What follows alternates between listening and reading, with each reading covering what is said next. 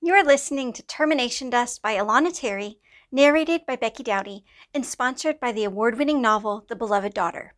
Visit alanaterry.com/beloved to listen to this gripping audiobook about a Christian girl in North Korea. And now, enjoy today's episode of Unabridged, the Christian Fiction Audiobook Podcast. Chapter 14. Back home, Kimmy helped Pip get situated in their room with a handful of Matchbox cars Mom managed to buy for him at the thrift store. Once Kimmy was sure he was adequately distracted, she headed to the bathroom and started cleaning. Chuck must have had a bloody nose again. Splatters of red filled the sink. She looked inside the cabinet. Great, no gloves either.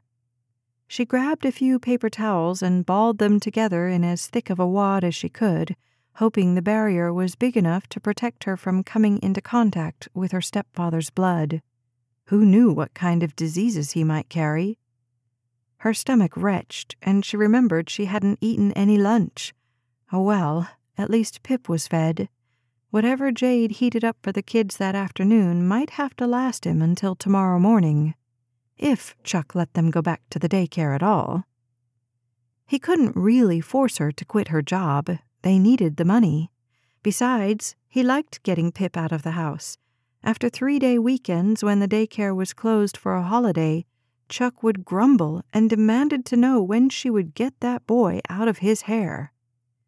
A dozen times while she cleaned out the sink, Kimmy pictured herself walking into the living room, snapping off that stupid television set of his, and telling her stepfather he had no authority to make her leave her job. But then what? Even if he legally couldn't keep her from the daycare, he had every right to prevent Pip from going. And then what would be the point? She had to stay with Pip. She was his only protection from his father's violence. She would never leave the two of them at the trailer alone. So if Chuck remained that stubborn about the daycare, if he said that he was withdrawing Pip from the program, did that mean she'd stay here, every bit a slave as her mom had been? The idea was unfathomable. She'd lose her mind. She'd go insane and kill herself like her mom had, or kill her stepfather and wind up behind bars, with Pip imagining her a villain every bit as scary as the ones he saw on TV. No, she couldn't. She wouldn't stay here forever. So what could she do?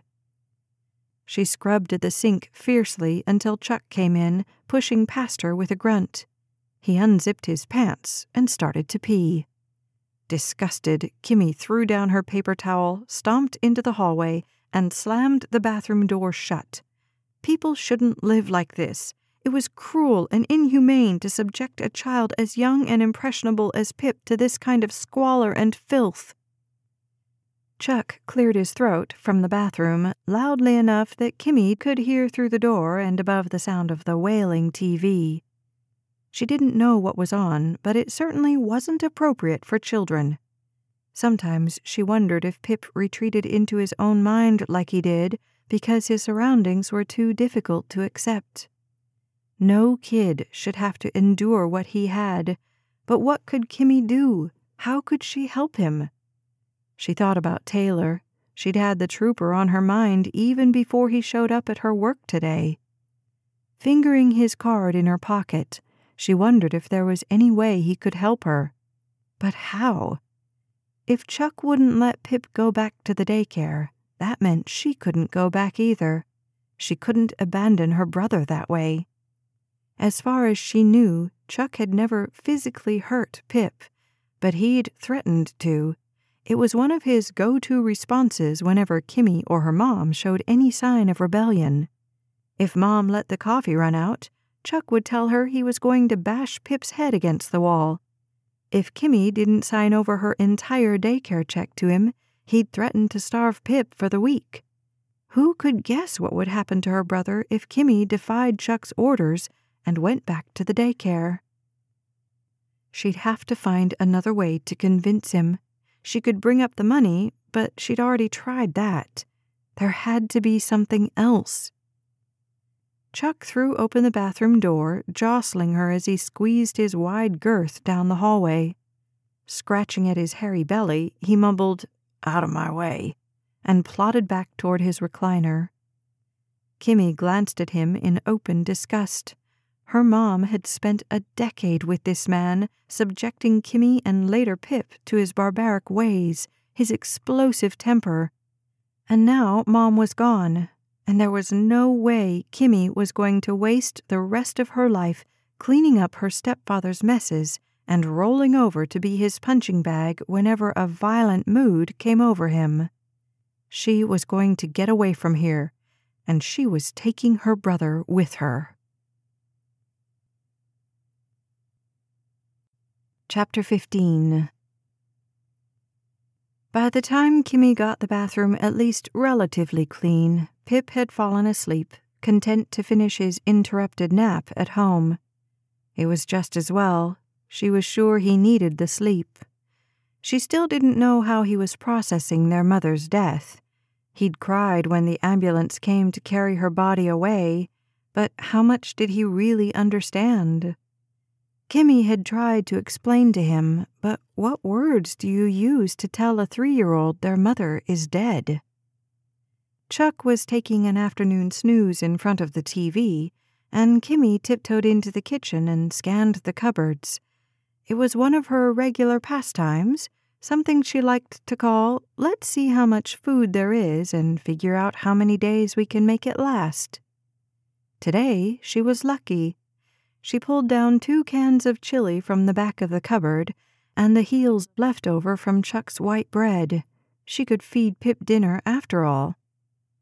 Glancing around at her sleeping stepfather, she wondered how to make the best use of her time.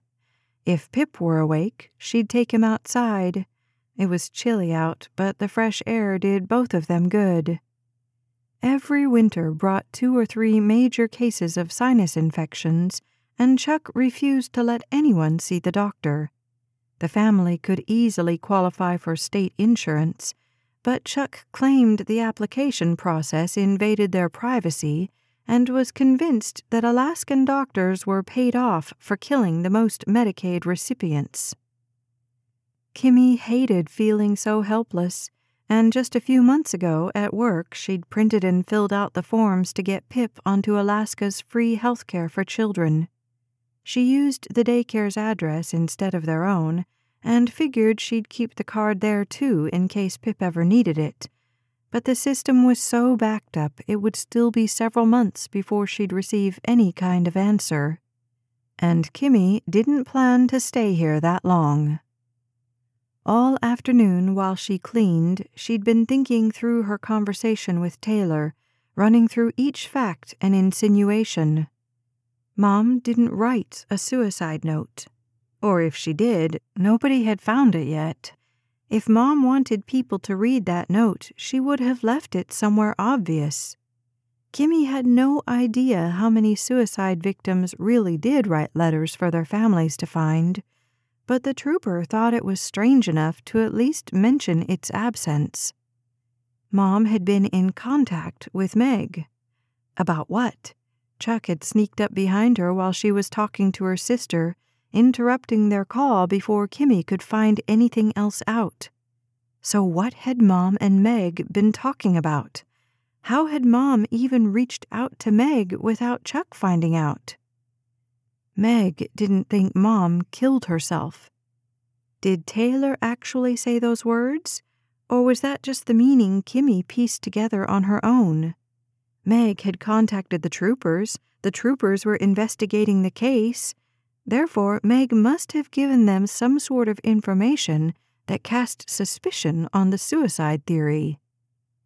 Meg didn't think Kimmy was safe. Meg asked her again to come to Anchorage, only this time it wasn't so she could sweep in and save the day and set herself up as Kimmy's parent replacement, bossing her around and nagging her for all the ways she didn't live up to Meg's expectations. At least, it didn't feel that way. Not this time. Meg wanted Kimmy to leave Chuck. That was nothing new. She'd wanted Kimmy to leave as soon as she knew, or at least suspected, what kind of man their stepfather was. There was nothing legally preventing Kimmy from leaving.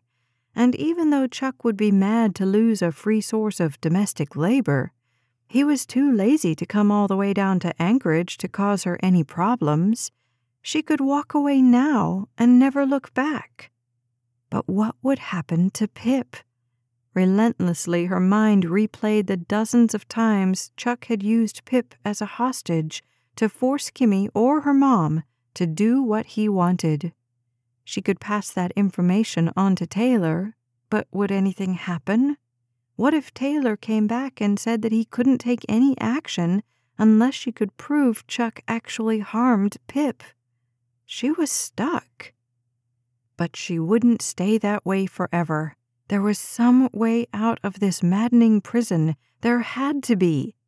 She just wished she knew what it was.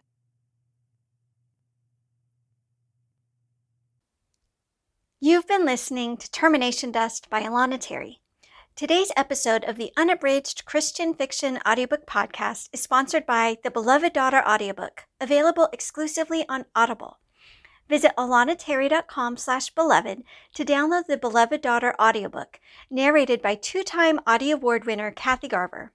If you're new to Audible, you can listen to this award-winning novel right away with a no-risk 30-day free trial when you go to alanaterry.com/beloved. And don't forget to tune in soon for the next installment of the Unabridged Christian Fiction Audiobook Podcast. Thanks for listening.